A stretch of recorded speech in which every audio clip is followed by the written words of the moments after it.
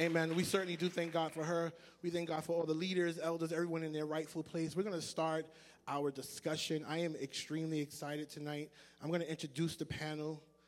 I'm going to explain to you where this came from, and then we're going to get started, all right? So in this order, I want you guys to welcome the pastor of Hungry for God Ministries, Pastor Vernell Samuels is coming at this time. Come on, make some noise for him.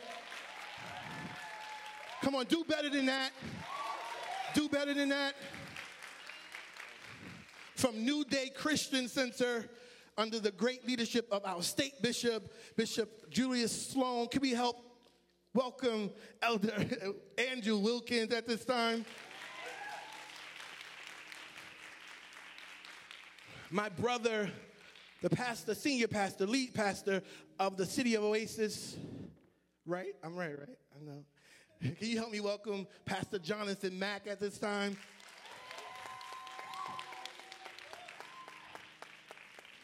Our national youth president, who is now a member of the Father Church. We certainly do thank God for her. Can you help me welcome Minister Christian Belton?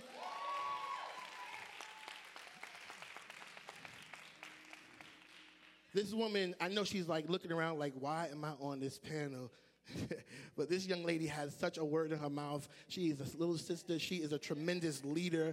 She was recently the young women's president. She got married, so they fired her, but we're going to use her, and we're going to pull on her gift. Can you help me welcome Sister Courtney Lawrence?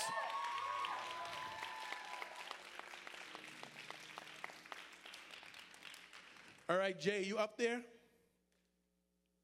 All right, I need us to all do something. This conversation, I believe God really ordained this night, and I believe that this conversation is necessary for the time, and I want to make sure that the word gets out. So we're going to put up our Facebook page right now. We are live via Facebook. Hi, Facebook. Everybody say hi, Facebook. So I want everybody to go to our page, Pilgrim Fresh Fire Youth Church. We are streaming live right now. Those of you who are watching us, welcome. Feel free to participate in the discussion. Drop those likes, drop those shares. I want everybody sitting in the audience right now, please help me share out this page, share out this live, so that we can make sure that this conversation helps someone beside the people who are sitting in the four walls. We have our family from East New York, Pilgrim Church of East New York, here with us. Can you give them a round of applause? Thank you guys so much for supporting.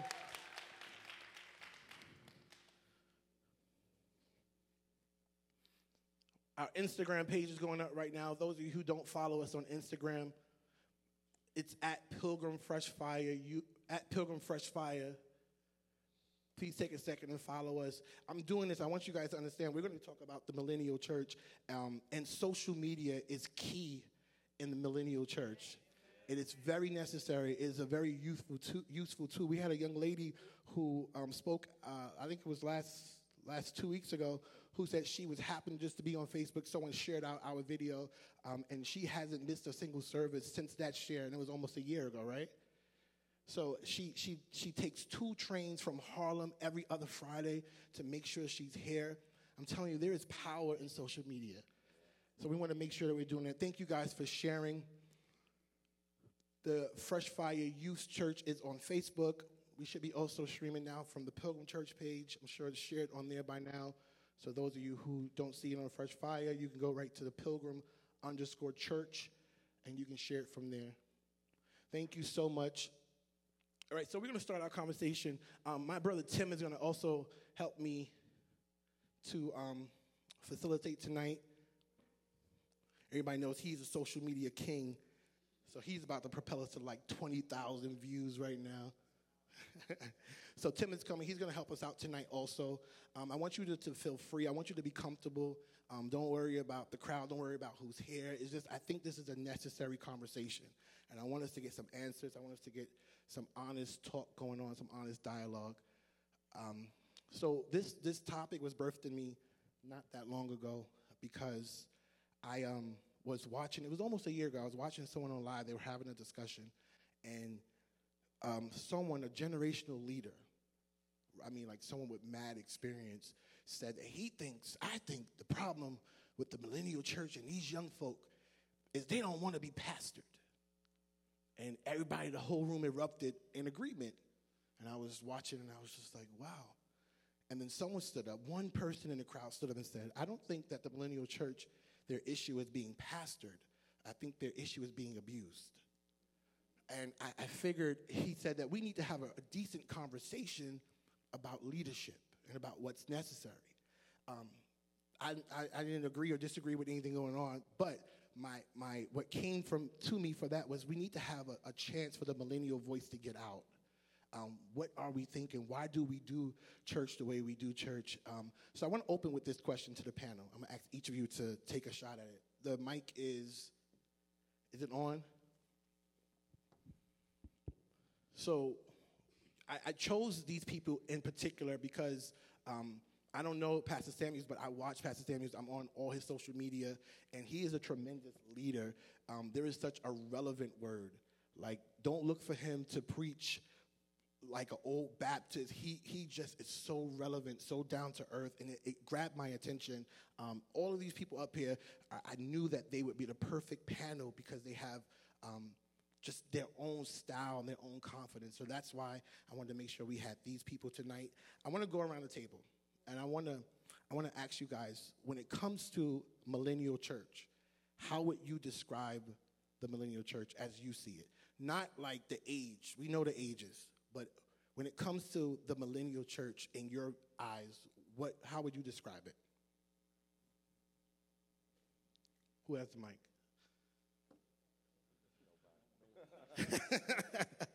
Chris, let's start with you.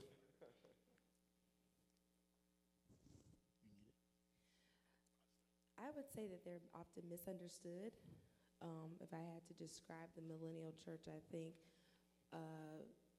it's not what people are used to, and so therefore we're misunderstood by how we look, by how we praise, and then sometimes you have a lot of millennials are radical, and in some places that's considered trying to be seen, and then you have some who are very reserved, and then they're probably labeled as non-expressive, and so I think we're often just misunderstood. So you would describe the millennial church as being misunderstood. All right, that's excellent. Pastor Mac? Why is she putting the mic this way? So I guess my answers tonight might seem a little strange from the standpoint of being 29.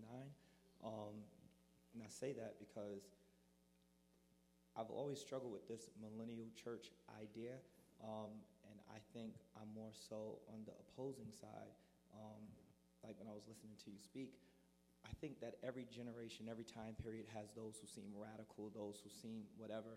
But then when I take a look at the millennial church and different services I view or may attend, they like to do the same things that have already been done. They like to dance, they like to shout, they like certain aspects of church.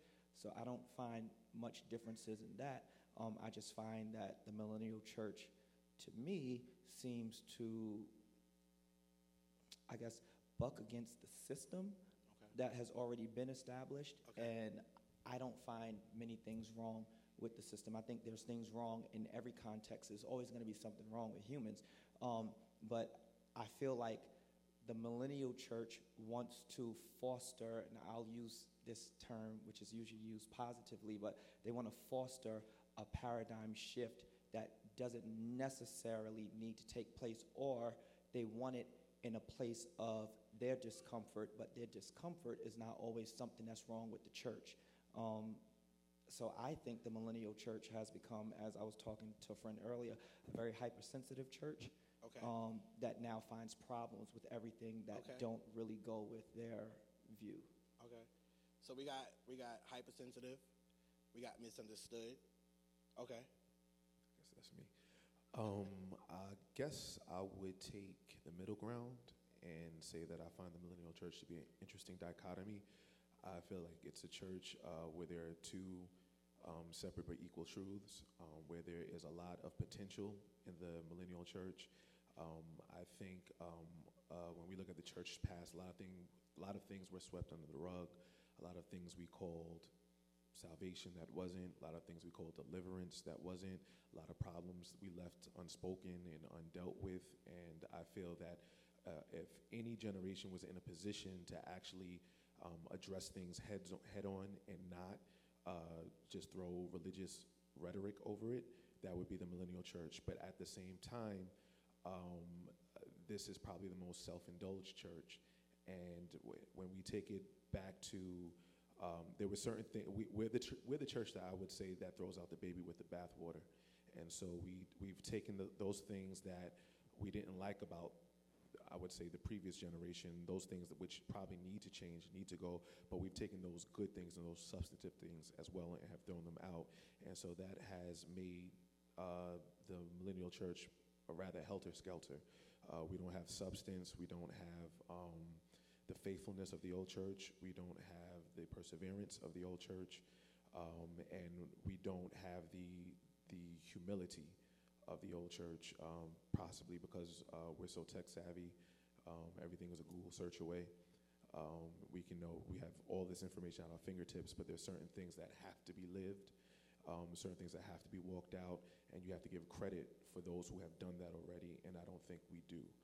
So I feel like we're, at the same time, we're great, is at the same time we're sorely lacking, if that makes sense. Okay. Pastor? In my opinion, I agree with everyone.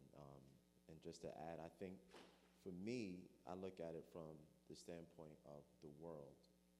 The world has changed. And so because the world has changed, and not just in a simple way, the world has radically changed, especially in the past 20 years, 30 years, with the World Wide Web being invented. Right, exactly. So the world is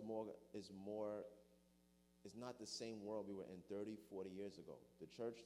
The world that our parents grew up in is not the same world the millennial generation is growing up in. The world is more connected. Everyone has a voice because of technology. Right. Everyone is more connected, more informed, more involved. The world has kind of like evened the playing field a little bit because, again, the knowledge that only a select few once had is now accessible to the world. So everything has changed, and I think our generation and the generation that's after us, they are living in a world where it's not hard for them to find answers to questions. They don't have to come to us like they used to. Right. You know what I'm saying? So I feel like the way the world has turned, the global changes demand the church to change as well. Right. And I think that's where the battles begins, because our young people and our generation is coming in already ready to challenge things, because that's just the norm of the world we're living in today. The question is, are we willing to have these conversations? And that's why this is important. We want to have these conversations so that we can actually bring light to or make sense of what is it that we are saying is the core elements of our ancient faith. How does it make sense today? Is it still relevant? And unless we can answer those questions in ways and in terms that our generation understands, they're not going to be interested. So I think that's the fight right now. Yeah, I would definitely classify it as a fight. All right, Court, go ahead. To add to all of that, I would say that they are observant. Everything is why. It's kind of confused with rebellion or just going against, but I think they're like innocently inquisitive. They just want to know why. Why can't I go? You find a lot of, I know young women, well, this one is in a relationship. Why am I not in a relationship? This one found someone. Why can't I find someone? And then on the flip side, they're absorbent. Everything is goals. And if you're not confused, I think that's where some lose their identity, because they're so observant, they love it, and they want it, but they don't take any time to, I guess, so much comparison going on. Yeah, that's a generation. I find that, and I'll pass it to Tim, is I find that one of the biggest issues we're having seems to me, and this is just me, to be a battle of generations. I find it to be difficult to say that there's no difference between the way we had church 30 years ago, because I do think the methods have changed, and I think that change is something that really frightens people, because it can be misinterpreted as too much. And oftentimes I think that people are looking at the way young people have church or the way youth have church, and I think they're saying it's just too much. One of the things that I came across today as I was doing research was this statistic really bothered me. It said 59% of people who grew up in church have left church. Like, I'm not talking about you ain't never heard God. I'm talking about the people who were born on the pews, not like born on the pews, but the people that's been in church, Sunday school, every class, and they've just dropped religion. They've dropped, and it has nothing to do with God. But a lot of them are saying they feel, strangely enough, misunderstood. And it matters. I feel like we can't just shrug it off as a spirit of disobedience or rebellion, but we've got to really, really value the next generation. So as leaders, what do we do? What's next for us? Yes, Pastor.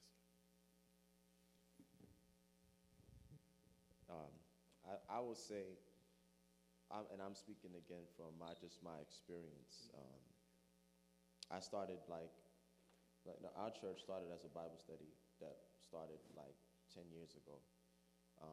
So at a time when I was starting to hear about the term millennial, and people were putting out these numbers about young people leaving the church, I was 23 and I was leading a movement where I was seeing young people coming. Okay. So what was different? Like, why is it that these same people who were leaving the church was coming to this Bible study that was going on?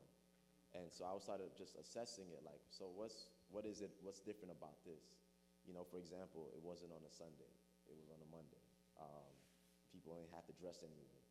They came however they wanted. They invited whoever they wanted. There was no pressure. There was no hassle. There was nobody calling anybody to see if you was coming or not. It was just a free atmosphere where there was no pressure. No one was forced to be there. So I started realizing, a lot of the different elements. But I think the first thing we need to do was what we did. I feel like what was working was the fact that it was just like I was offering Jesus to people. And I think like we need to just get back to that. I found that it's not that people are against Jesus. The same people, 59% that left the church, they love Jesus. So true. So true. Right? But I feel like what people are tired of is the culture that we have created in church that we present as Jesus. So a culture is a way of life. It's the way we do things. And I feel like we mask our church culture and call it Jesus. So the way we dress, the way we talk, the way we dance, we say, this is Jesus. And if you don't do it this way, you don't love Jesus. That's the problem. Jesus said, I am the way. I am the truth and the life, right? Culture is a way of life. So we can confuse our culture as our way of doing things, our life, and say that's Jesus. And if people sense that that's what's going on, as millennial generation, they're walking away from that. I feel like they just want to get Jesus again. Right. That's where we got to start. We got to find a way to break through culture, break away from our church culture. And I want to say that respectfully because every church has its own culture. So there might be a culture that same person may like in a church, right? You go to check out the Hillsong churches or the hipster churches. They wear ripped jeans. They got tattoos. They do all that. That's a culture. But somebody who doesn't want to come to a typical, Baptist church where everybody wears suits and ties, they may go to that church, right? Because they like the culture, number one, but then number two, we both offering Jesus, right? The Baptist church, I hope so, right? The Baptist church, the hipster church, wherever it is. But we also understand there are some cultures you might prefer. I might want to shout. They don't shout there, I want to shout, right? But that's not Jesus. And we just got to dissect that and make sure we understand that what we're offering is Jesus and a culture, and we can't mix the two. What do you guys think about the idea of breaking the culture?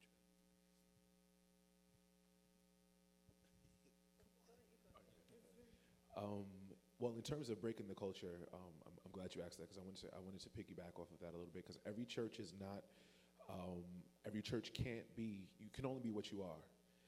And you have to be the culture in which you are, and everyone isn't going to necessarily change or adjust into becoming like, you know, a hipster culture or ripped jean culture, and that's fine because every culture has its merit and it offers something, it brings something, and it's for someone. However, I think no matter what culture your particular local assembly embraces, it needs to be it needs to be clear that it's disconnected from one's relationship with Christ. So yes, this is how we do this over here, but this has nothing to do with whether or not Jesus loves you or not. This has nothing to do with whether or not you're saved or delivered or not. This has nothing to do with that. This is just the protocol of this house. This is how we keep order here, and this is how we function here. Just like your home has its set of culture or a set of, you know, rules and things that you do. And every church, especially churches that have more traditional culture, that is the Baptist church with the suits, that is a church with high ecclesiastical order and, you know, vestments and all that type of stuff.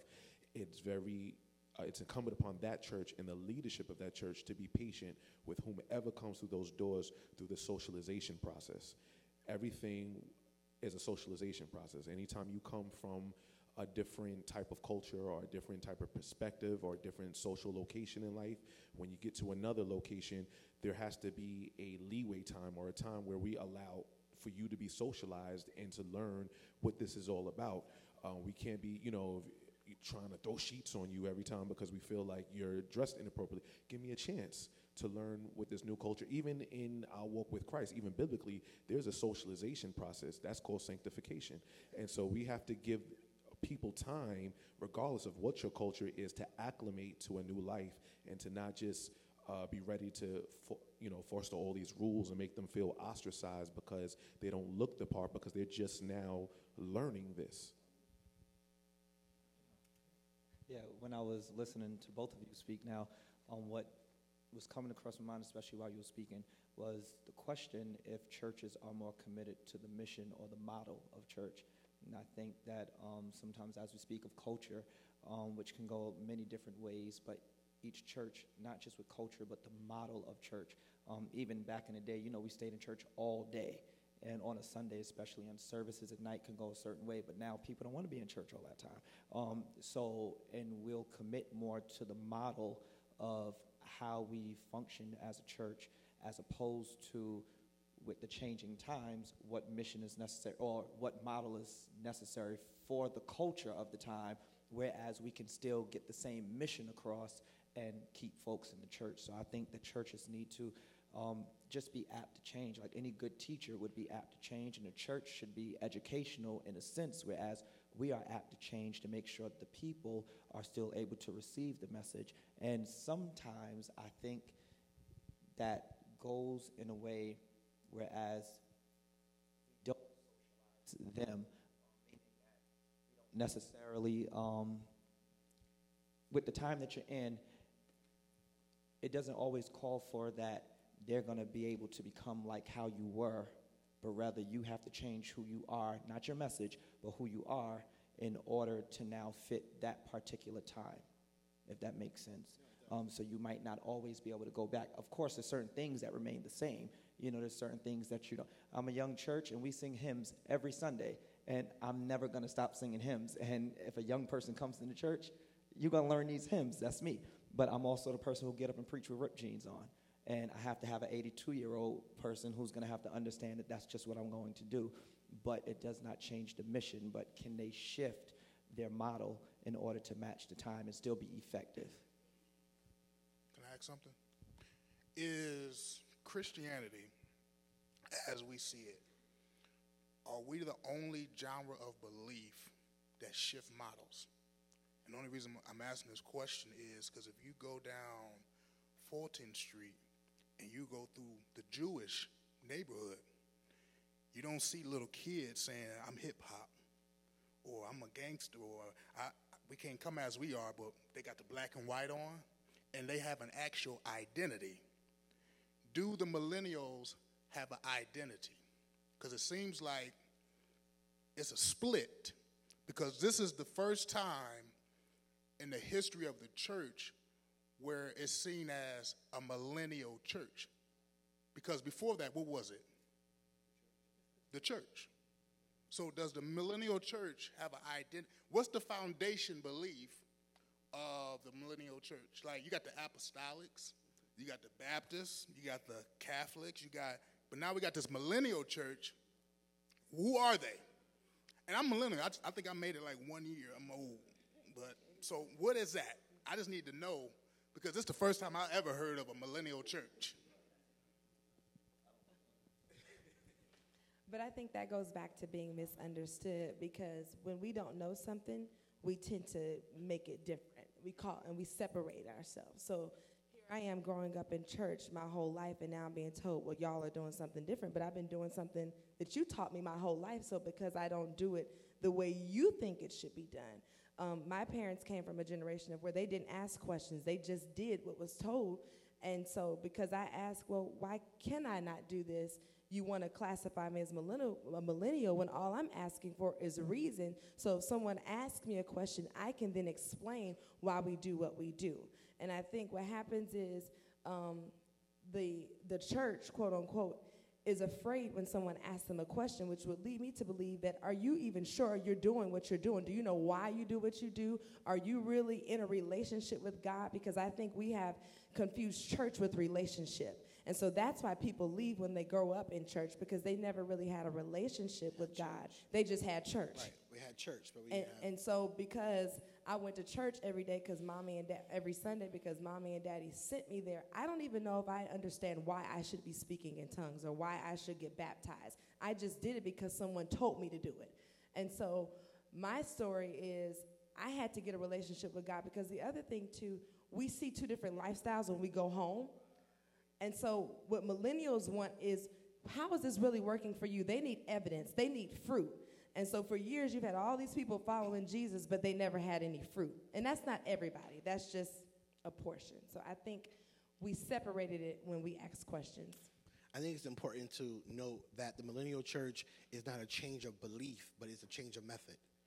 So it's not that we don't believe that Jesus is Lord. So that's not the difference. The difference is we don't have to have robes on to worship God the way we feel. I will never forget the experience of me taking some of my young people to Christ Tabernacle. And there was a young man who was playing bass, and he had a cap on in the church while he was playing. And when I tell you worship fell, so that the young people who were in the pews moved to the floor and were on their knees crying out, the young man put his bass down, got on the floor, and started crying out before God. I got in the car all excited, said to it was Adrian. I'm not going to cover him. It was Adrian. I said to Adrian, what'd you guys think of the service? He was like, it was all right, but did you see that guy with the hat on? We would never be able to do that. And my heart ached, because I said, what about the worship? Is God offended by the hat, or is he impressed by our worship? And I'm not saying for y'all to come in this building with hats on, because we must obey the rules of our culture and what our family has taught us. But take Jesus to be more than this vain character where he won't hear you because you have a hat on, or because you got a tattoo 20 years ago. We don't serve that type of God. And I think that's the confusion. You understand, Pastor Mac, that what you said, and I wholeheartedly agree, but do you know that there's a generation that believes, because of something you just said, that's the church adapting to the world? And is the church adapting to the world? Should we be adapting to the world?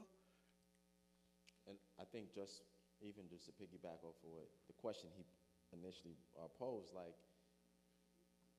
you mentioned, the Orthodox Jews, they don't change their dressing, correct? You don't see this generation changing their dressing to match this time. And I feel like you could say that with many of the other religions, Islam, whatever. I do believe that, like you said, people feel like the church is changing for the world, etc.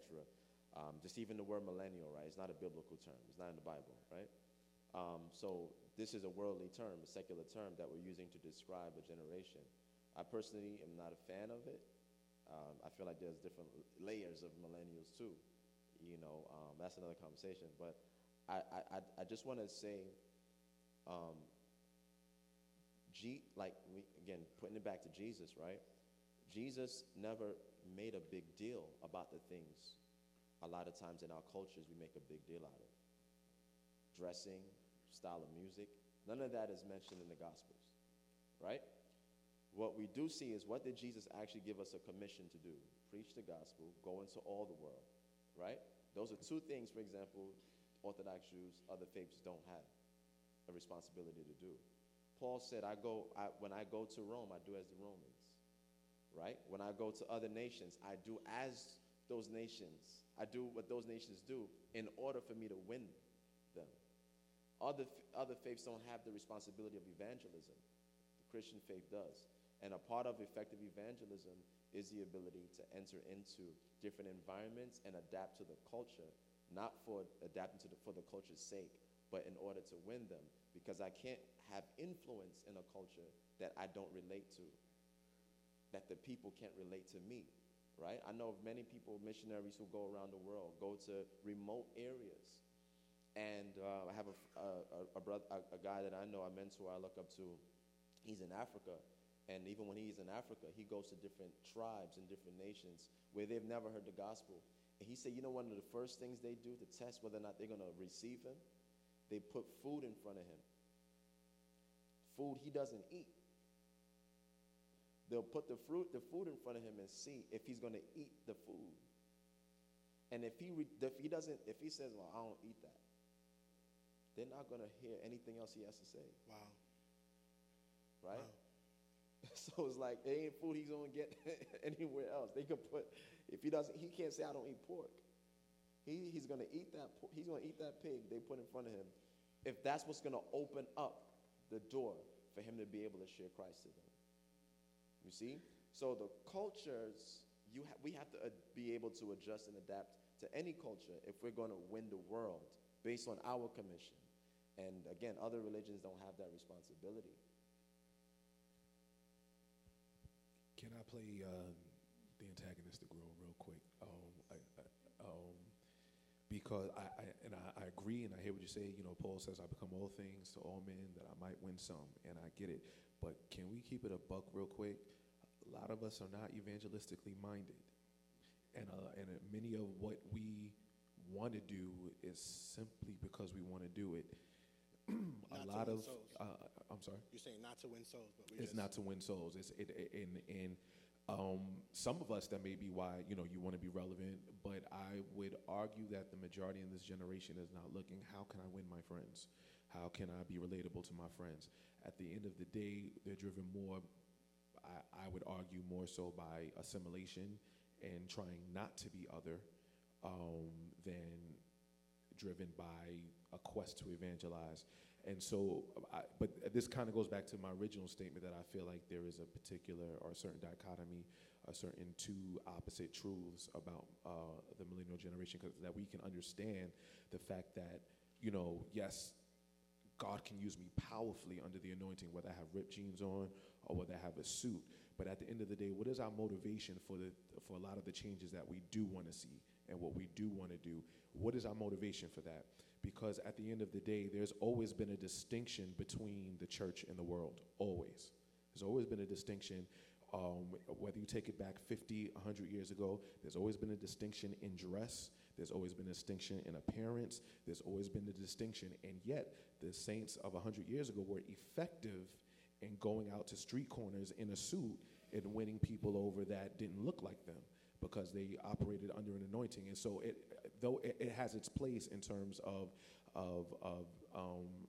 being relevant, I would argue and would say that is not our motive with what we seek, the changes that we seek, especially when it comes to appearance. And as Tim was saying, when you look at these other faiths, there's a different, I think Christianity lends itself to a liberality that other faiths don't have. That's the only reason why we can even have this discussion, because there's such a broad range within the Christian church, and there's such liberalities associated with this particular faith that it almost lends itself to this type of conversation. Whereas if you're an Orthodox Jew, you have nothing but the Tanakh to go on. That's it. But I think if we assess our motives, a lot of it, if we're being honest, it is motivated by the influence of the world on the church. It is. A lot of what we're doing, a lot of, I came up in church, there was a strict prohibition against secular music. Now, no such thing anymore. And it's an infiltration on, it's not so much, well, you're free to worship and still do this. It's more so, it's just the world's influence that has taken a hold in the church. And our motives are not driven by, what's going to be effective in witness. It's driven by what's comfortable for us and what can we get away with? What can I do to be saved but give up as little as possible? Wow. I agree with that, but at the same time, I think with young people, because everything is so accessible to them, like the internet, and the reality is the scripture, there's nothing new under the sun. So our parents and the generations prior to us were dealing with some of the same things we're dealing with now. It just may seem like it's a lot more. And it's because of social media, and it's because of the news, and so it's all in your face as opposed to it kind of being hidden behind closed doors. And I think with young people, they need to know that, one, I can trust you and ask you a question. And I think if we would open up the door for a conversation, then we could explain why there should be a difference. Because sometimes it's kind of like, well, you shouldn't do this, you shouldn't do that. And then I can't even tell you, hey, well, I kind of like it. And then you can explain to me, well, this deals with your heart, deals with what's in your heart and a relationship with Christ. I think we have to open up an opportunity to really explain salvation and what it looks like. I mean, it can't just be a Sunday morning service. It has to be a follow-up, a little more one-on-one. You know what I'm saying? And I think that's what they desire. I think there's a lot that was said that I wanted to respond to. And even the scriptures that you chose, that's the route I was going initially. I wanted to say that. But in response to that, what I would say is that the millennial church, and I started off by saying, I called you actually earlier because I was like, I'm not comfortable with the title because that's not something I associated myself with or as. But I think that the millennial church actually has to have a pastor. And I think that a lot of these young people, not here, obviously, we're in a church service, but a lot of them, they're not submitted anywhere to get any answers. And I think some of them, they really don't care to ask questions. Because I would say that maybe older pastors may be more, starch in what they're saying and not give any answers. But there's a lot of young leaders who will answer questions, who are even in churches, that will give you the information that's necessary and not push your question to the side. But again, if you go to a lot of services where there's a lot of young people gathering, especially, for example, on a Saturday night, those same young people, a lot of them, and I maybe paint with a broad brush to some, but a lot of them are not found in the church on a Sunday. So I think that, it shifts, whereas they're not accountable because they don't go anywhere, and they've become their own pastors. So now they inadvertently, they answer their own questions. And a lot of their answers are not based on always a Google search. Some of their answers are based on their popular preacher. So who's popular in the time and what that preacher is saying.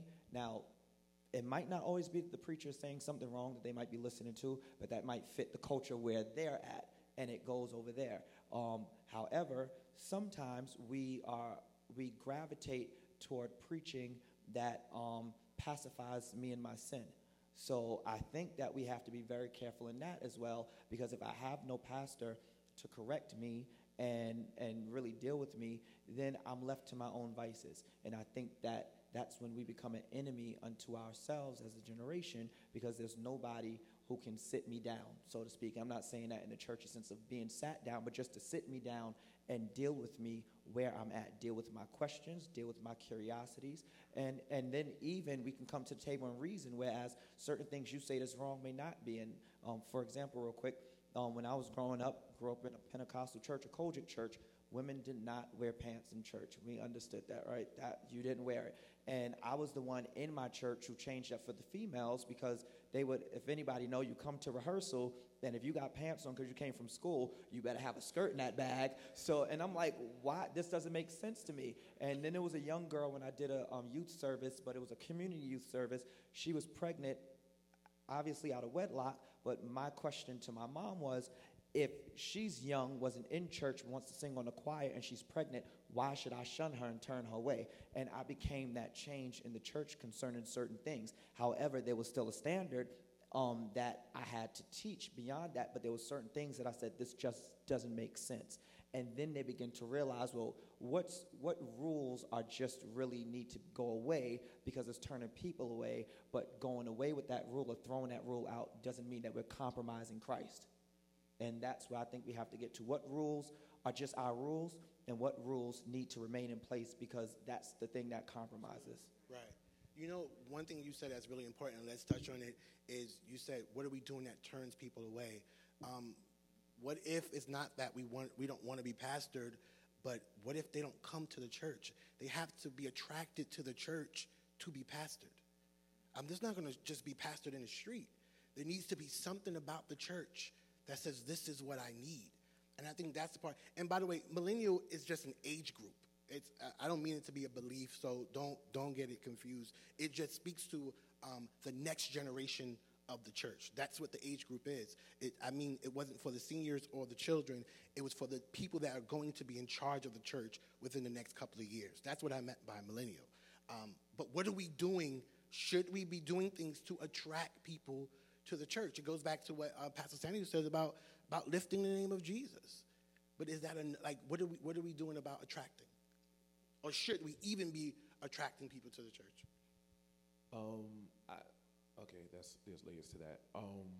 One, yes and no. Yes, in terms of the fact that, of course, Jesus teaches us himself that if he be lifted, he'll draw. So, of course, we should be attracting people to the church. There should be any thriving church, there should be healthy evangelism. You should be looking to be increasing, and not just increasing because a bunch of people left that church and joined this church, because that's not really increase. That's not really, that's just a bunch of people left there and came here. Yeah, that's, you just change. Yeah. So the goal should be that somebody come up off those streets that didn't know Christ before. Exactly. My own testimony is I'm one of those. I wasn't born and raised in church. I didn't grow up in church from a baby. That's the church should be, yes, attracting people that way, but not with what I see a lot is gimmicks, and some of the aesthetics in church is nice, but that's not the draw, because there's no substance to that, and there's no. And if with the truth be told, a lot of us have light shows. We turning out the lights. We got fog machines. There's sliding boards into the pool. That's how we're baptizing people now. It's a whole circus in church now. I'm telling you, you can find it anywhere. And people are doing these things. You have where it is now, coffee and donut time, and we have all these things, and the stats show they're still not coming to church. So at the end of the day, yes, it should be a draw, but the draw at the end of the day, the crux of the draw should be the gospel. The crux of the draw should be power and demonstration. The crux of the draw should be the fact that you are showing love, and it is your love that is drawing people. But the gimmicks, it only lasts for a season, as long as you're hot and you're popping. But as soon as the next church gets something even better, and they flying somebody in, or somebody is ascending out of the pulpit, and the fan is blowing their head, and they're gonna all run over there because you've taught them to go after what's popping and not the substance. And then the other thing, and I'm gonna wrap it up, but the other thing in terms of getting them to come is some of it is the fact that there's so many options for this generation nowadays. You can sit at home and YouTube your favorite preacher.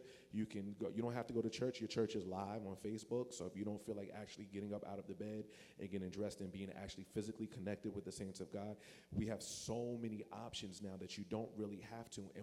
And there used to be that thought in the church, or that idea in church, that there was something about coming together to touch and agree, and about being physically present.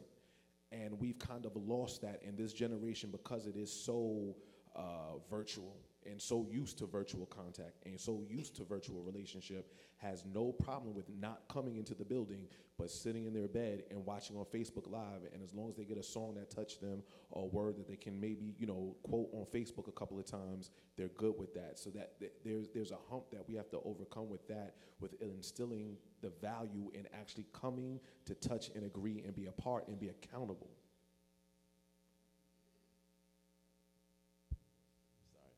I'm already here. So, I love what he said about the entertainment aspect, because, like you said, whatever you use to attract, you're going to have to use to sustain them, right? Yeah. So if I use entertainment to draw you, I can't get boring. I got to keep finding something else to keep you interested or keep you entertained, and that becomes expensive, right? So I think that there's one thing I realize people value more than being entertained, and that's being empowered. When you empower people, they want to come. They want to belong to something where they are being empowered. And so I feel like that's one of the things that we have to exalt in this day and hour, the restoration of the priesthood in the church, where everyone understands their importance, their significance, their worth, and what they get to contribute. Millennials don't want to just come to church and just sit and go home. They want something to do. They want to be empowered. You know what I mean? True. And for me, I say Jesus because I go back to the Gospels and I look at how Jesus raised up his disciples. Like the people he drew, he drew crowds, but he didn't care about the crowd he was attracting as much as he cared about the few that he could empower. And as he developed them, trained them, sent them out, those people are the ones who went out and changed the world. And so I think that in the church, we have to get back to a place of empowering people. And number two, the millennial generation, church and in the church, statistics prove that we're like the most connected, but the least disconnected at the same time. Whereas it's like we have access to so many people, but loneliness is at an all-time high. Yes. How is that possible, right? Yes. When we got friends following us and friends that we can reach out to every single day, any second of the day, but yet we don't feel that genuine connection. And I feel like this is one of the greatest opportunities for the church to reach people, because the fellowship and the ability that we have to be able to create an environment where anyone can come and belong. Like the message of Christ is that he died for everybody. So why is it that everybody don't feel like they can come and connect? What's blocking them? What's stopping them? That's the questions I have. And I feel like anything that's going to be a hindrance or a roadblock that's preventing people from being able to access Christ, we need to get that out the way. And that's the hard part, because it's like that goes back to the whole culture over Jesus thing. Am I going to value my dress code more than an opportunity for somebody to experience Jesus? Right. I think my frustration is right where you are, is the issue, and the highlight of the church should be Jesus. Bishop used to always say to us, if you lined 5 Muslims up, 5 Catholic, 5 Buddhists, Hindu, they would all be able to stand flat-footed and declare what they believe. But if you gathered 5 Christian young people in this room right now, they would be stuttering, it would be stammering, it would be confusion. They would tell you, we can't wear skirts, we can't wear hats. Nothing to do with Jesus. Nothing to do. And I get it. I get that we have to have protocol and procedure in place. But my issue is we got to package Jesus so that's something that people want.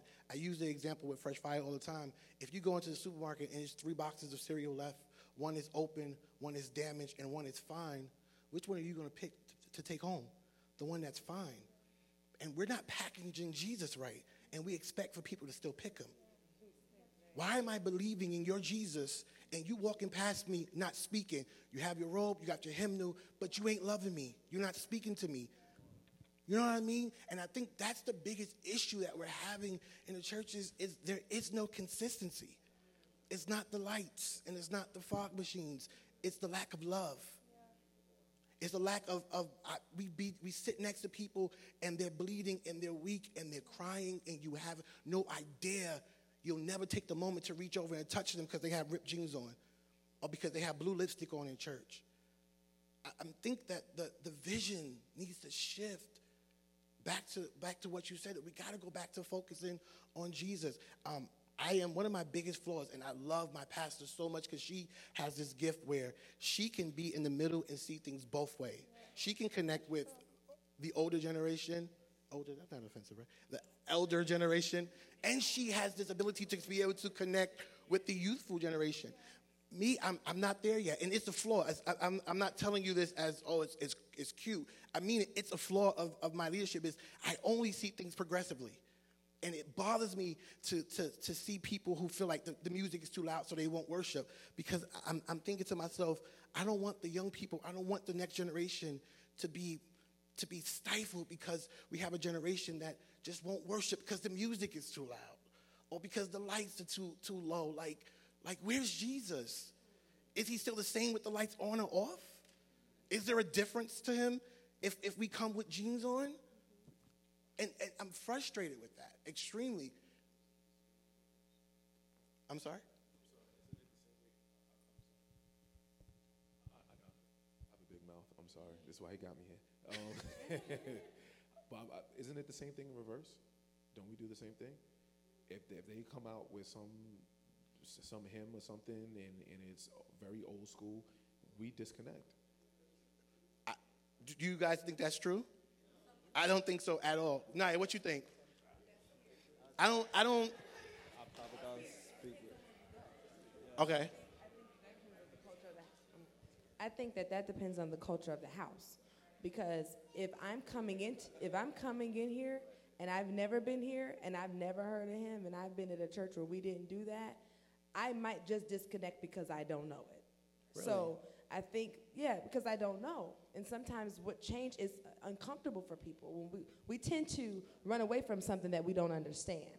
And we automatically look at it as it being wrong, and it's just because you don't know. But if I'm not open-minded enough to embrace it, and that's where I think that disconnect comes from millennials and those that are older, because you just don't know. Sometimes the lights off makes it more intimate for me. It may scare you, but it's about intimacy. I'm just being honest. If we just gonna be honest. So I like the lights off, you like the lights on, but we're doing the same thing. But if I can just tell you why I like it like that, maybe, you might understand and we can come to an agreement. So maybe for 10 minutes we turn the lights off, and then for 10 other minutes we turn the lights on. And that's where we got to come together. That's why Elijah is important to Elisha. And so I got to feel comfortable with you and not afraid of you. But I got to still respect you because you've been here longer than I've been here. And I really think that negative light is on us because we lack respect. And it's only but respect on both ends. Because just like I got to respect you, please respect me. Amen? And I really hope that we can, and it's a way to tell someone older than you, that kind of hurt my feelings. Or I think we get an attitude so quickly, and so then we mess up the opportunity to come together. And so communication is key. With loving kindness have I drawn thee. And so I'm going to be quiet because you were talking about the fruits of the Spirit, but we lack the fruit when we're dealing with one another. So now I can't receive from you because you were not kind. You were not gentle. You were not long-suffering with me. You didn't show love towards me. Right. And so I think we have to But you dress for church. But you dress for church. And so you a big tithe player, but you not speaking to people. You're not loving nobody. Right. Yeah. And so that's where we become self-righteous. And that's why you have, like I said, I deal with this with my parents all the time. You got a lot of people, you've been serving the Lord for 40 years, but you've been in the same apartment. I'm confused. This generation wants evidence. They want to see progression. So my God says that I'm going to live a life and life more abundantly. Show me your abundance. And you can't sell me something that you don't really believe and that you haven't had no real proof. Okay, I'm done. So, Court, you have something? I think that's an excellent point. Tim, you have something? I think this is the most sensitive generation because it seems like the church is the only group of people that feel like they got to accommodate for everybody. Because if you really need a need and you hurt physically, you don't go to the hospital and say, well, is this doctor saved? How many years he been a heart surgeon? You go say, I need help. I'm at this hospital. You ain't looking on the ground. You ain't saying, do they got a live band in here? Where the praise singers at? You go to that hospital and you say, this is what I need. Everybody in the hospital ain't saved. Everybody in the hospital don't have your issues. And so when we deal with empowerment, I'm going to be honest, the real issue with this generation is we're not empowering people with the Holy Ghost. Not trying to have a church moment, but we don't even really see altar calls no more. We see a bunch of worship experiences, but when I look at it, I be grieved because I'm in my mind like, this ain't really real worship. This is what the Bible calls a form of godliness, because I don't see a renewal of mind. I see a moment where the supplement. Church becomes a temporary supplement for an issue, for the moment. But when they leave the same way, and then we bring them back, and that's why we got all these programs, we got all these outreaches, and now the new minister of the gospel is the life coach. Don't call him bishop, because the world ain't attracted to that. Don't call him an apostle, because the world ain't attracted to that. So now we lose our identity to accommodate the world. That's why I asked in the beginning, who is y'all? Why do the church now have to switch because y'all feel a certain type of way? It's quiet. It's quiet. What do we even, because when we say let's teach the gospel, what's the gospel? What did Jesus teach? Y'all dealing with, this issue here, this issue here, this issue here. How many of y'all got the Holy Ghost? And my last thing, I know people say, well, a lot of people have left, been in church all their life. Shame on you. Because I've been in church all my life. I done did some stuff. But my grandmother, she made sure I was at church, and she built that foundation in me. And no matter how far I went out, that Holy Ghost that when we was, I know they don't tarry no more. I know they don't do that stuff no more. But when we got that Holy Ghost, that thing drew us back to church, no matter how far we got out there. And so I'm not saying that the church shouldn't be subject to change. But lights, camera, actions don't mean it's God. Hip-hop, God is holy. God ain't hip-hop.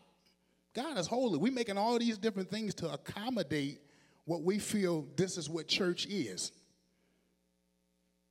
So that's just my... No, I mean, I love I think the main point in terms of how we empowering people, I think that's a very important point as well. Again, go back to Jesus. That's exactly it, right?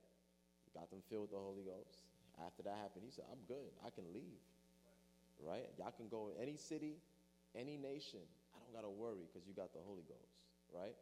And I feel like mental health is a big thing right now, right? We need another discussion on that alone. But I feel like a part of the mental health issues that we see is that people are not experiencing the power of God for real, right? People won't agree with that. We're going to say we need more psychology. We need more counselors. We need more of the power of God. Like, we got our generations, the generations before us, who went through World War I, World War II, went through civil rights movement, discrimination, Jim Crow, and I don't think they was as depressed as our generation. Why? They had the Holy Ghost for real.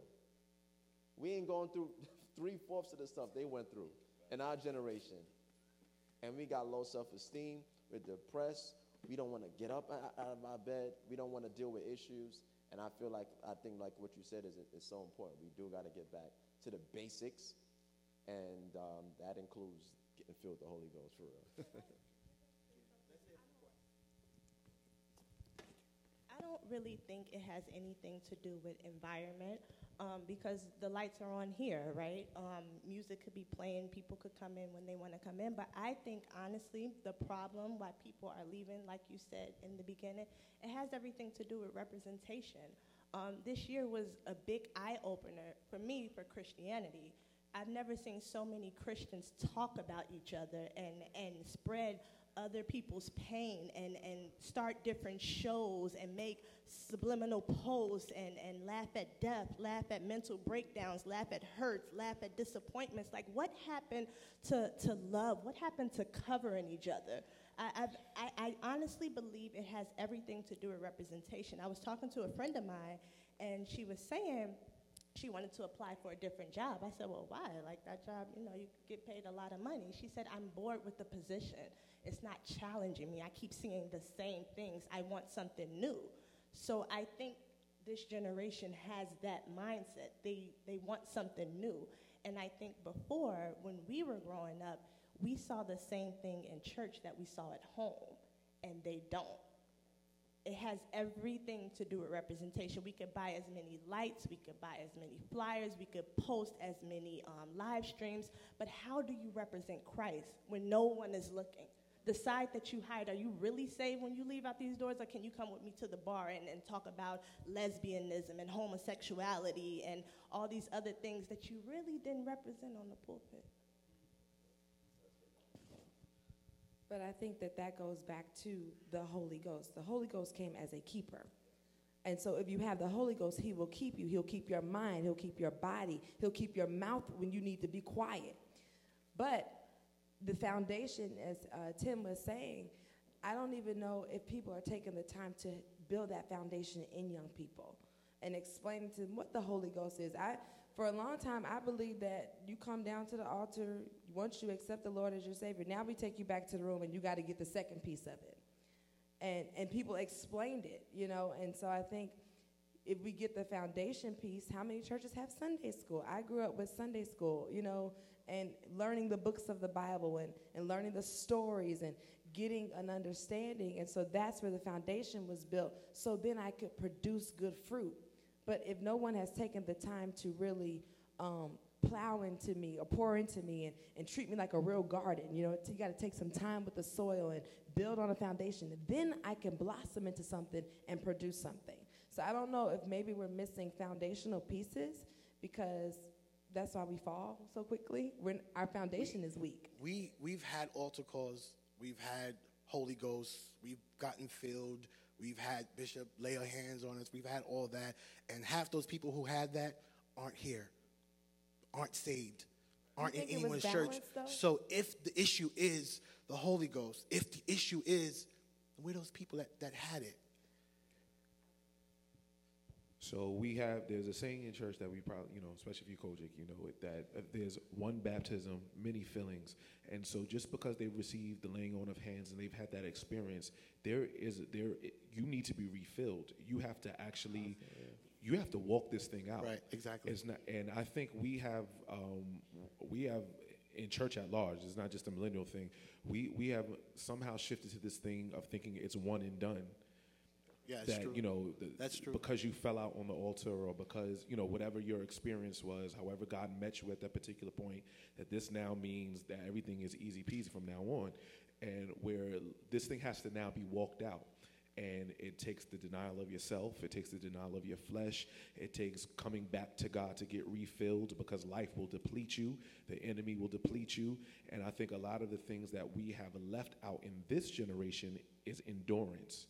We have left out of this generation of how to go not based on how you feel, but what your faith tells you. Yeah. I go based on what the word says, Yeah. but we don't have enough word in us to even sustain us and carry us. The word that we know comes from songs, and truth be told, we only know certain, but we don't know the word, and the word is what sustains us. The word is what keeps us. It is what the Holy Ghost will draw on, the fountain that's already in you, the well that's already in you. He'll cause it to spring up and to be a remembrance to you, so that even though it feels like, this situation is going to defeat me and I feel like leaving church, it's the Holy Ghost that will cause the word to come back to your remembrance that says, oh no, I'm more than a conqueror.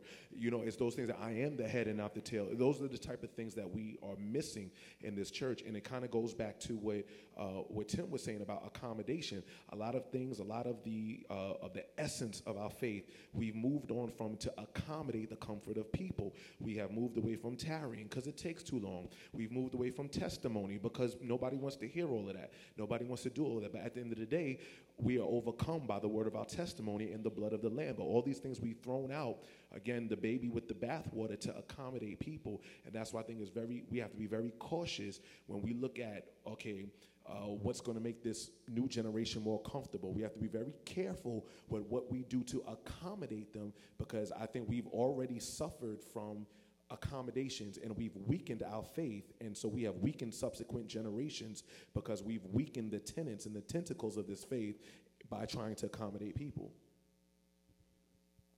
I think that that is definitely correct, but I also think it's necessary to be careful, whereas to some degree, we begin to place blame on the church. Because what happens when your church is the church, does the altar calls, has the teachings, has Sunday school, so now is the problem the church, or is the problem the person that didn't receive it? And I think it's also very important to know that some people leave because the scripture says they would never, one of us anyway.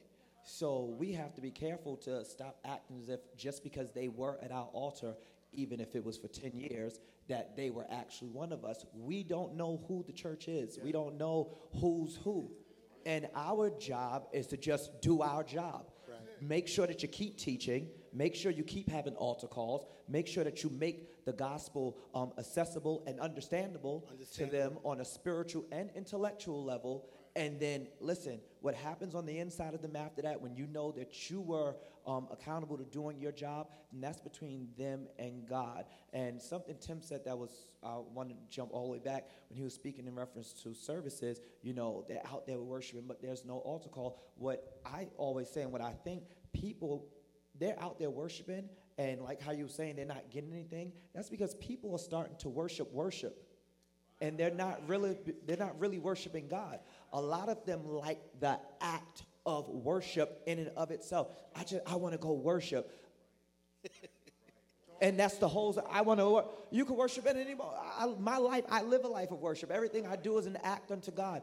But they have become in love with what we do in church. They're in love with the act of lifting the hand or let's turn off the lights and let's bow and fall over. And I'm not saying there's a problem with that if it's real, but people have become in love with that. They've become in love. If you notice that, I love old school churchy devotional songs. I love the new school stuff as well. But a lot of this millennial church, they like this particular music now that's more worshipy in that sense. But the question becomes why? Is it because of the content of the song, or because of the song creates an act of doing this? And that's what I've become now, accustomed to. So now we're in church where it's a worship experience, and we're in the pew and we're doing all that. But as Tim said, there's no altar call, and the altar is not even where you're at anymore because it's not a real act of worship. So I think that it goes back to, it's a lot of this is all truth.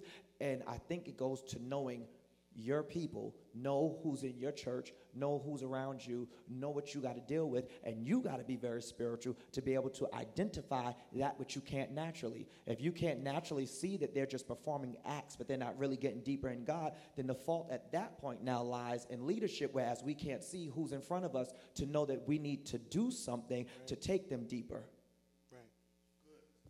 I think he's right. I just asked someone today, why is it that we are so impressed with, and I love these people, John Gray. Why is everybody like, oh, I got to get to Relentless? And someone says to me, well, because their services is like an event. Every Sunday is an event. You got the lights, camera, action. I was like, well, that would make a lot of sense. And it's beautiful. I love it. But like you said, I have to wonder, after you leave that event, are you having an experience with God at home? Because you should be able to, if they shut down every church, you should be able to create an atmosphere with Christ at home, but that goes back to the relationship. And so the reality is, like you said, we can have as many altar calls, as many private Bible studies, as many classes, as many coaches, whatever. If you never have a relationship with God after 20 years, you didn't really want to probably have a relationship with God. So we can't keep force feeding you, and like you said, blaming the church, because I'm not mad at the church, and I've been here my whole life. And just like the world, the church has had some downfalls, the world's going to have some downfalls, right. But God is God. Right. And at the end of the day, he died for me way back on Calvary, and I'm committed to him. So if this one fall, that one fall, I know him and he knows me. That's right. So my question is, did you ever really get to know him, or did you know them?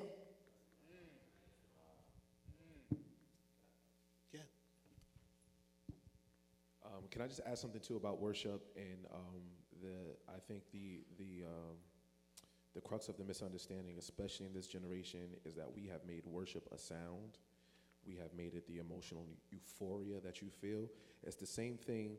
A lot of what we're calling worship is the same thing if you put on a slow Sade song and light a candle. Can we be honest? Because it is plucking and strumming your feelings and your emotions. But what biblical worship is the act of obedience to God. Biblical worship is the submission of your will to God. And what we do when we come together corporately and express, we are expressing something that's supposed to be taking place on the inside. So what we're doing on the outside is showing our love and our devotion to God, showing that we are submitted, showing that we are humble before him, showing that we are obedient to him and all that stuff. So it's not about the low lights.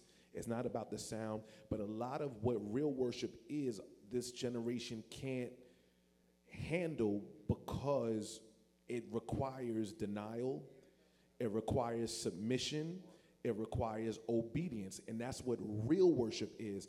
And when you put all of that extra stuff, the hands lifted and the bowed head and the tears and all that stuff, when that's coupled with the lifestyle and the life of submission and the life of God, I'm not just saying, here's my heart, but on Monday when I want to curse somebody out, here's my heart. When I want to be in a bed that doesn't belong to me, that's the person I'm not married to, God, here's my heart. When I want to take these drugs, God, here's my heart. When I would gossip about this person because the tea is hot and it's good, but I'm going to keep my mouth shut, is God, here's my heart. And so then I come in on Sunday morning, and now I can express to God with the lights low and the tears, because I've really given God my heart all week long. But because we can't even teach that, because that type of submission, I think we now have a generation now that can't tolerate that.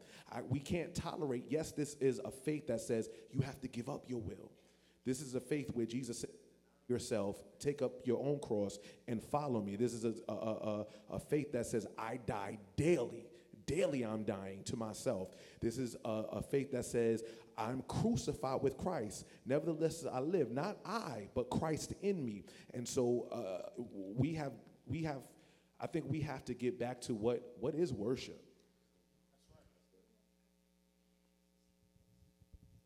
I just want to say something that you brought out, how worship deals with denial. When Jesus met the woman at the well, and she was fetching water, and he said, if you knew who I was, you would want what I have, and you would understand that I am the living water.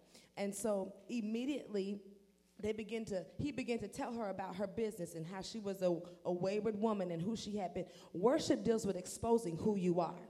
And when you get in real worship, you realize how dirty you are. You realize how nasty you really are. And in true worship, it begins to break you down. I think we can't really worship because we don't want to deal with how dirty we are.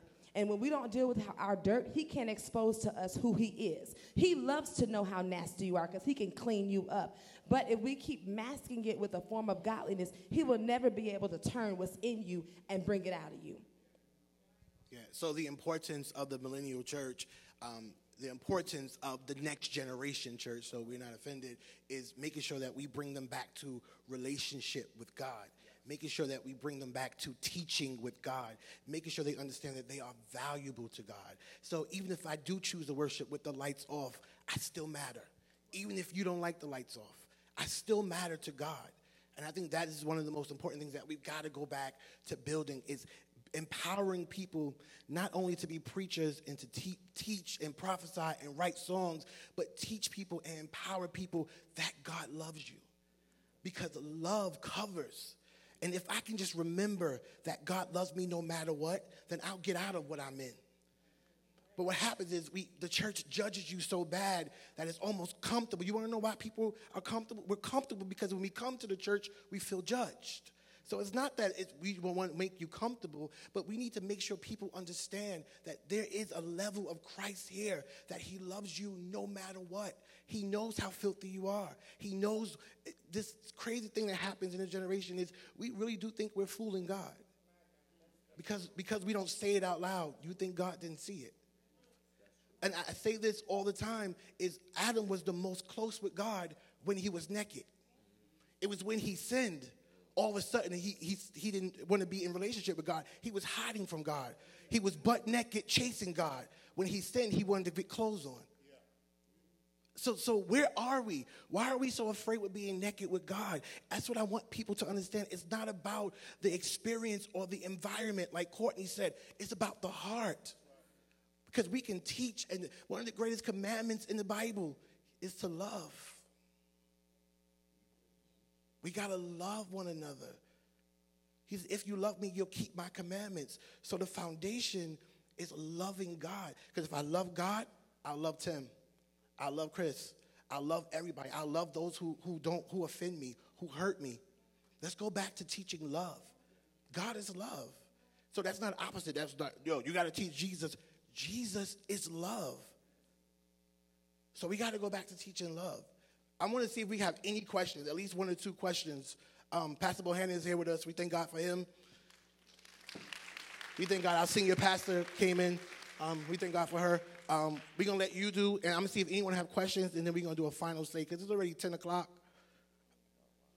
Yeah, when conversation is good. These conversations are necessary. I know there's people like, please, this don't make sense. But these conversations are necessary. And the thing that was missing in our last generation is conversation. Just do what I say, be on the quiet stand, be where you got to be. But there was no conversation on why. There was no checking of the relationship. As long as we was in place, there was no checking of relationship. And a lot of us are wounded today because no one checked on us.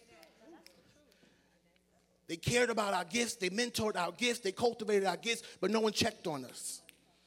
I was bleeding, and no one checked on me. And that's the biggest issue, Pastor. Just to add, I don't know if I'm going to say anything else after this, but one of my favorite quotes is this: no one cares how much you know until they know how much you care. Right? I remember learning that. I was in college my last year before I became a teacher, and that never left me. It became like a core value of mine. Like I knew I was going to bring in the classroom. I was a high school teacher for a number of years. I brought that core value into my classroom, and it also stayed with me now as a pastor.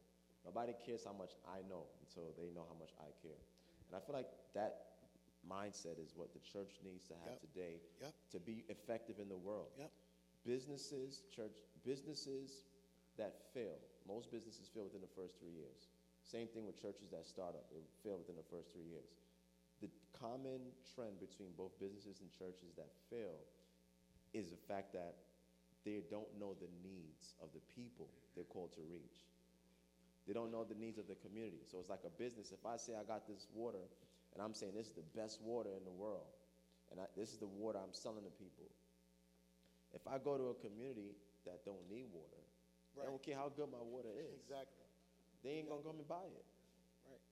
The problem is if we're offering something that people don't even know they need, or if we say this is great, like we know Jesus is the answer to everything, but like you talked about the packaging, goes back to how are we offering Jesus? How are we offering Jesus? Right?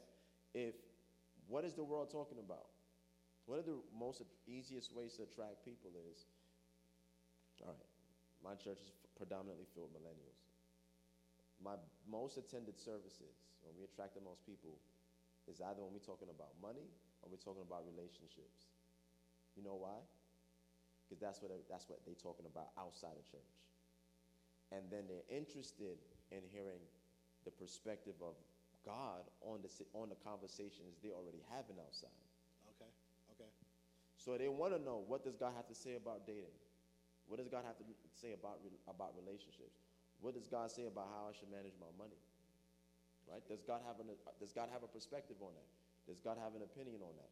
That's what the world is talking about already. When we start talking about what they're talking about and then show how the Bible is relevant to that, they'll be more interested to hear what else the Bible has to say. Right?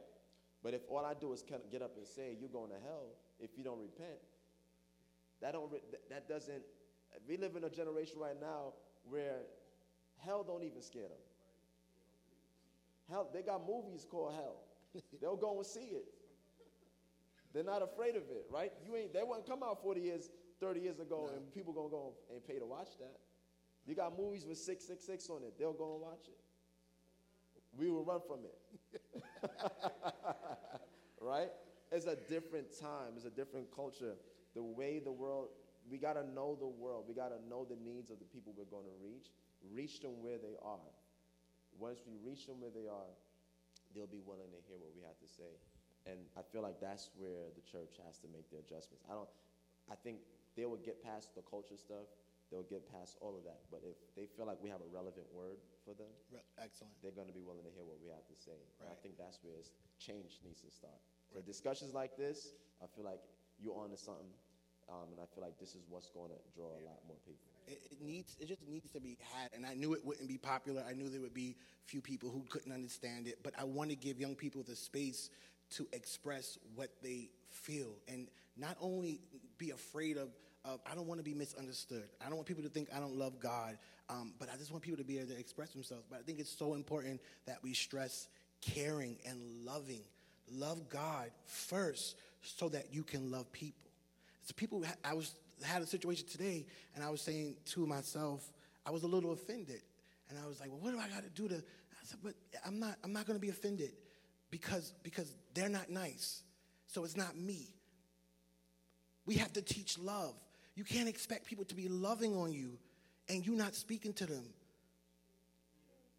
What are you doing? The Bible says in order to have friends, you must show yourself friendly.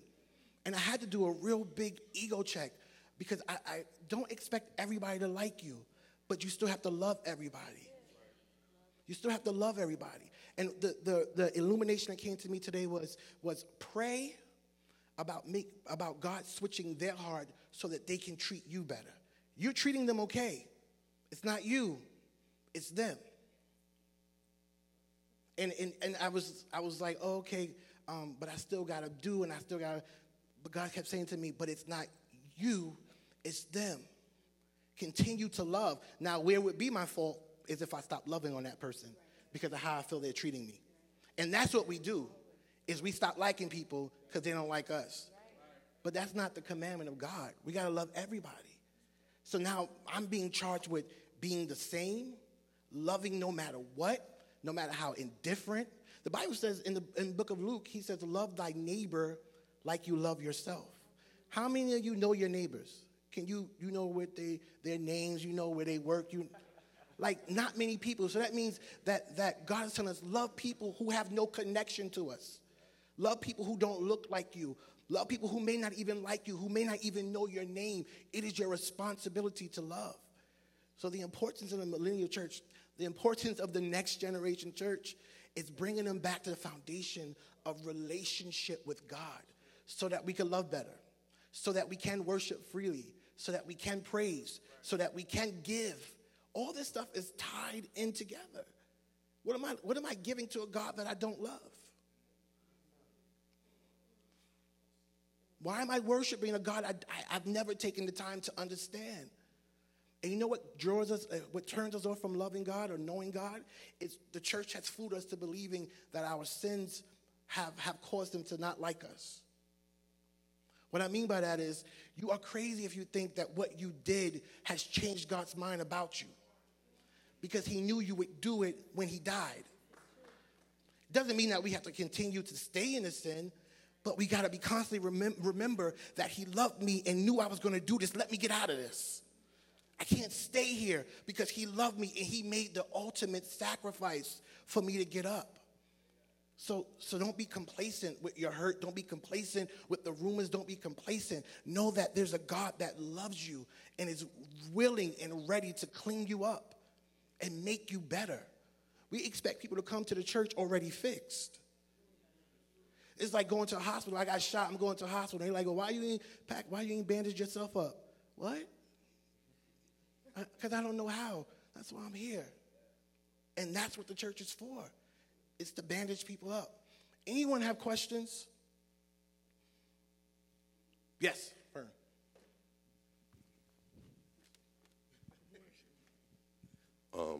Sort of like a twofold question. Pastor Samuel, you said something, and Sister Christian, you said something about empowering. How do young people or millennials or the next generation coming up, how do they identify their gifts, and how do they understand their purpose? I think a lot of times they find it later on in life that I've learned around some people my age. So they may be in their 30s and they just now figuring it out. And some of the younger people may have catch it on a little earlier. So how do they find their gift, number one? Can it be identified by them, or do they need a leader to identify it for them?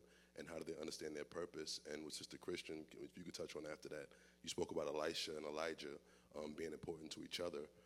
How do they go about mentorship? Is it something that do they go to people? Should people be going to them? Is it something they should wait on God for? So if you could touch it first, and then you could touch it after. All right, real quick, I feel like empowerment is responsibility. You give people responsibilities. So if you want to discover your giftings, and if you don't know what I'm gifted at, called to do, so what? I feel like once you give people responsibility and work, they begin to discover what they're good at. Like, you don't just sit around in church. That's why we come to serve. Worship is part of serving, right? Or serving is a part of worship. So I feel like when you empower people by giving them responsibilities, before I knew I was called to do what I'm doing right now, I was at one point janitor in my church. I was a musician in my church. I drove the van a few times. I did a bunch of stuff. And I didn't know I would end up being a pastor. But everything that I did, it was like God preparing me for where I was now. And so I feel like the joy of serving needs to be taught, and giving people the opportunity. Like, serving is not a duty, a choice, a response. It's an opportunity. It's a privilege. And as you get a chance to serve in the house of God, you actually begin to discover your gifts. I know a number of people who just said it was through serving, through helping. Like, I know guys that are professional photographers right now who started just by taking pictures in church, right? And that you get to practice in church in ways you don't get to practice anywhere else in the world. You can come to the house of God, you can play around on the drums until you learn how to play. You can't go anywhere else and do that. And so I think the church is the best place to develop your gifts, and without the pressure of failing or losing money because you out and trying to take somebody photos on a wedding day and ruining it, and you banned from taking pictures anywhere else. So a church is the best place to learn your gifts and callings and purpose. I think serving is not a spotlight, so we gotta make sure we understand that.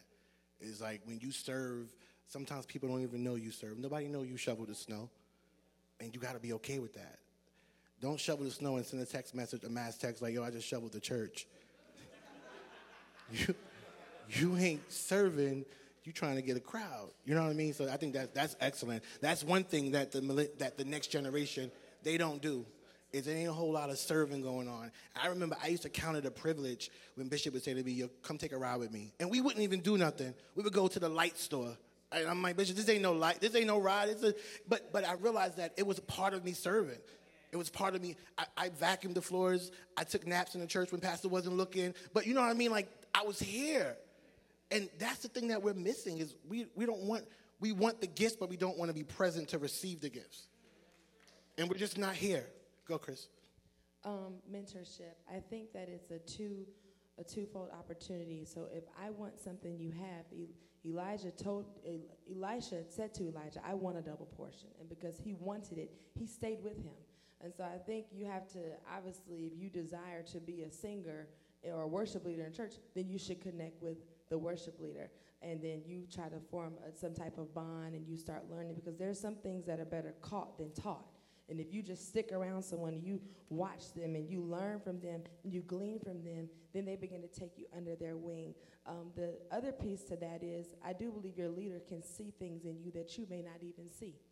And so it is true that they can identify your gifts, and they should connect you with someone, because I said earlier, there's nothing new under the sun. Older people are necessary. Joshua needed Moses. And when Moses' time was up, when Moses died, he didn't even have time to really cry. He had to get those people across. But it took time. It took him serving and Moses taking him under his wing. So, yes, go to somebody and don't be afraid. And if they reject you, to somebody else. So I think if you want it, find someone that exemplifies the characteristics or who's already operating in the gift. I'll share with this. I was speaking to Naya, and she was telling me that she's between nursing and education. And my advice to her was, well, just ask Minister Email, could you work part-time with God's gift? So now you can determine, do I really want to be a teacher? I need to start working with the kids. I need to practice teaching them things. This is the best training ground. And you may find out after 3 months of working with kids, the Lord did not call you to teach. You don't know. And so you have to try it out. So look for an opportunity to do that thing that you may desire to do. And be willing to invest, because church is the greatest deal in town. And what I mean by that, church is the only place where you can get padded seats, lights, air conditioning, heat, live praise and worship, singers, microphones, bass players, keyboard players. Then you get you a speaker that will get up and call fire down from heaven, preach for 45 minutes, bury the dead, pray for your babies, counsel you for $1.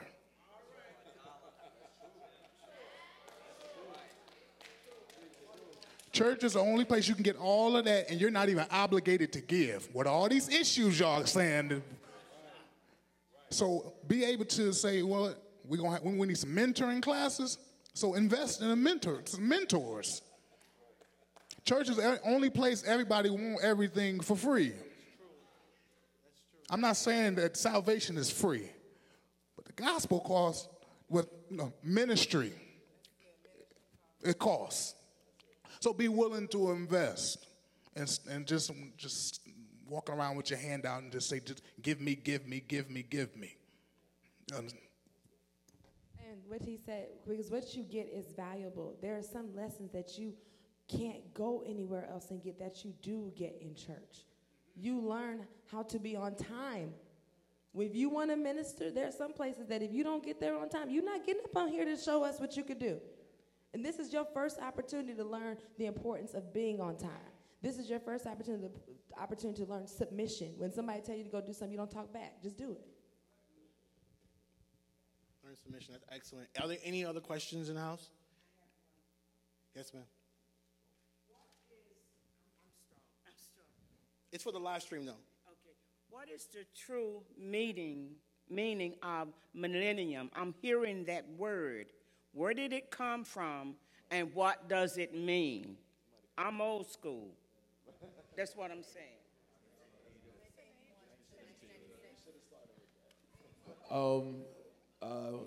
It's usually usually by advertisers. They like to advertise to a particular demographic, so they're the ones that define what each generation is, and depending upon which person you believe, those who are millennial, born between 1980 to I think 96.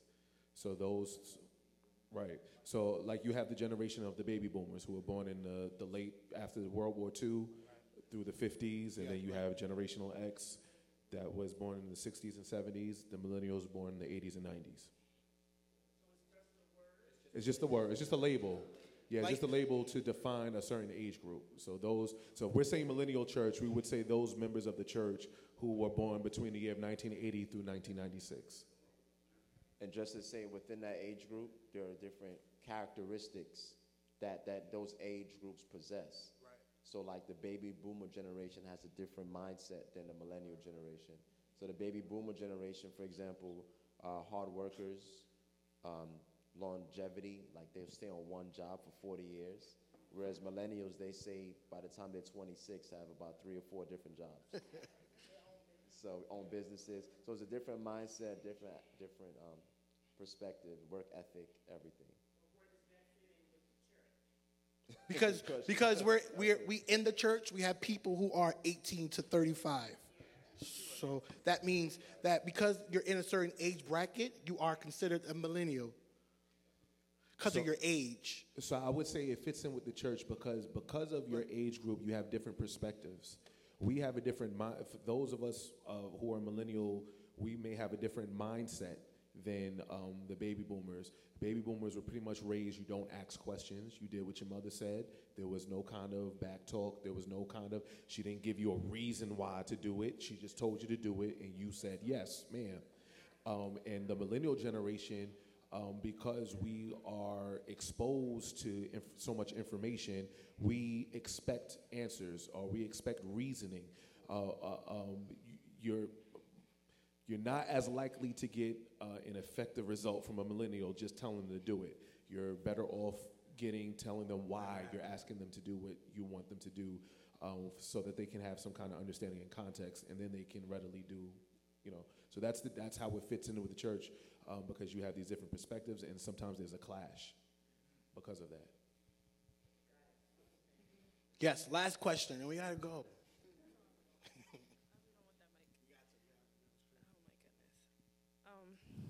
I think when we ask why, I hope it's not in a rebellious manner. It's just sometimes we got to know, when you tell us to do something, we kind of want to know the consequences of what you're telling us. Like, are you sure you really want me to do this? Does it work for me? So why? So if I fall, I know that's why. So be just curious. It's not rebellion. So are we wrong for that, for asking why? Or like, oh, okay. They're not rebellious. They're just curious. They want to know. Well, we used to get smacked in our face for being curious. Curiosity killed the cat. Yeah, we didn't play that. But I'm all for it. I love conversation with the young people. I love them not just like, I'm not saying not listening, but I love them wanting to get clarity about stuff because it shows their interest. If they just do it, then that's why a lot of us haven't lasted, because we did and didn't ask why. We didn't know why we did it. But if you ask why and we show them the importance of something, it'll stick. You know what I mean? Any other questions? Pastor Vincent, you want to say something? You good? Pastor Crow? I didn't hear you. Yes? No? Any other questions or anything? All right, I'm going to give y'all a last say. Andre, you didn't text me. Yes. Okay, so everyone's going to get a last say. Keep it short. You. And then we'll do an offering. We're going to bounce. All right, the mic's there. Thank you, guys. Just the last say. Whatever you want, your last word. Your benediction. My last say? Benediction? No, just your last say. Why do you want to wrap it up? Just love Jesus. Fall in love with Jesus again. Go back in the Gospels and actually read the Gospels and just compare, like, how much of what we're doing in church aligns with what Jesus actually did and what he actually taught his disciples to do. I feel like once we do that, a lot of these questions, we'll start finding more answers for. Fall in love with Jesus. That makes sense, right? That's for everybody. That's not just for 18 to 36-year-olds. Fall in love with Jesus. I guess, yeah, I piggyback on I love God. I love the Church of Jesus Christ. I don't want us to be intimidated to have conversations like this or to be intimidated by what we see. As opposed to popular rhetoric, the church is not going anywhere. We're not dying. we're just changing. Don't be intimidated by conversations. We're in a day and age where we welcome conversation, because even if I don't know it, it now pushes me as a leader to go find out. And now I got to study more. I got to get before the face of God more. So don't be intimidated by conversations. That's excellent.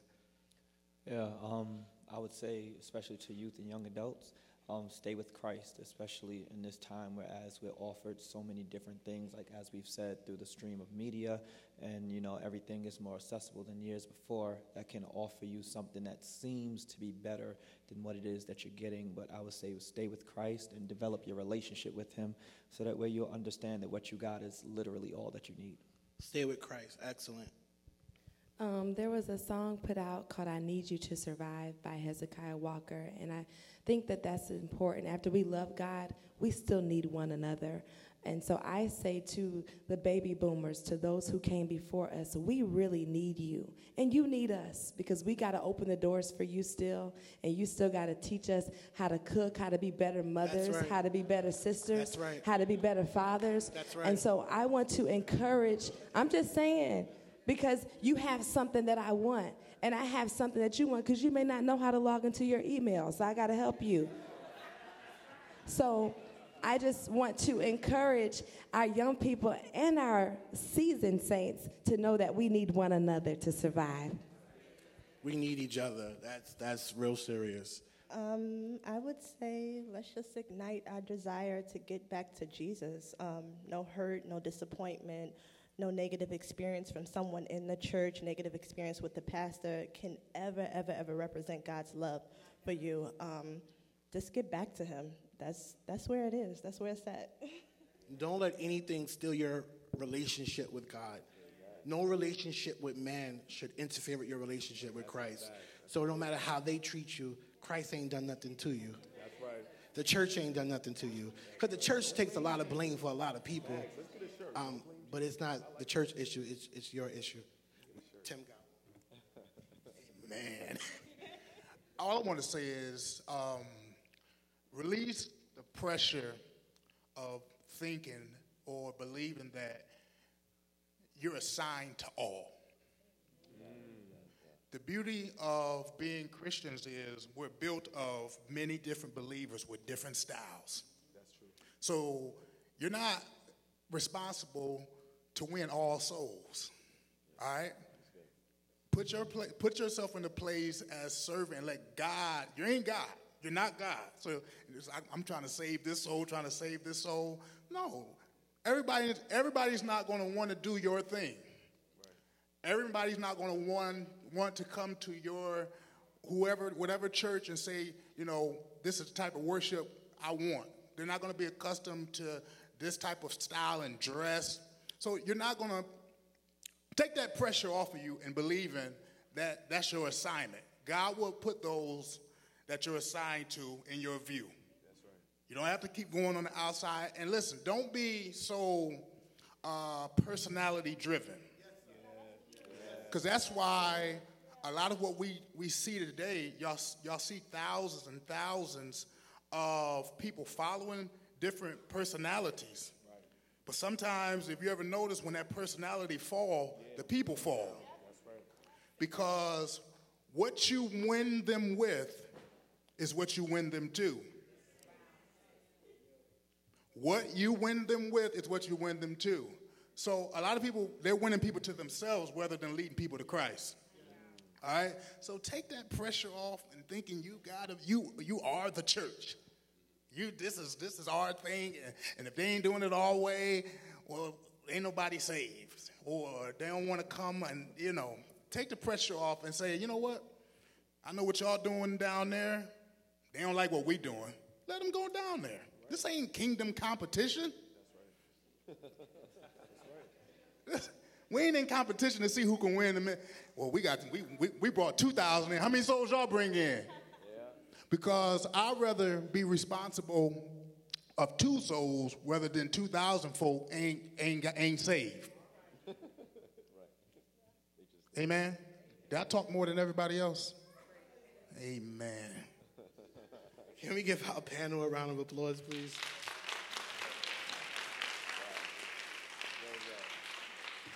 Amen. Thank you guys for sticking with me. Thank you guys for being here tonight. We're going to take an offering right quick. I'm asking that you get the best gift you can in your hand, support the ministry.